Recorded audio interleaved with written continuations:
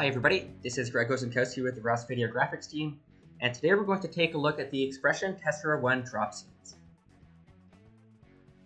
So first of all, what is a drop scene? Why do we need it? What is the point?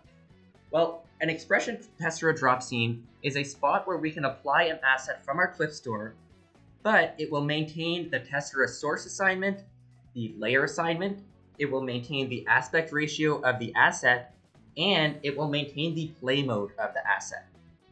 So let me show you what I mean. On the left hand side in my scene manager, I have a drop sponsor pillar drop spot scene. I will drag that into my XPression sequencer. I will go into my clip browser, which I am filtering by the project sponsor, and I will drag one of these assets into the drop published field. Once I take this item online, we can see that the aspect ratio of that asset has been maintained, and we can see that the correct Tessera source has been applied to that object and the correct Tessera layer. Now, if I take another asset from my clip browser and drag it directly into the sequencer, we can see that we run into a few hiccups. The first one is that if I try and take this item online, it's not going to go anywhere.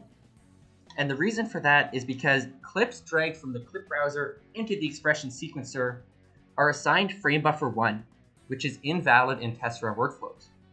So I would first need to go and find this item, assign the correct Tessera source, make sure the layer is correct. I would need to go and set the correct transition for in and out. And then when I take the item online, I would need to hope that the aspect ratio is maintained, which we can see that it is not in this example.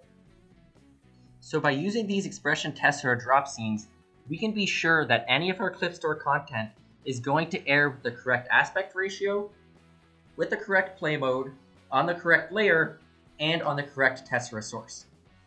Thanks for watching, everybody.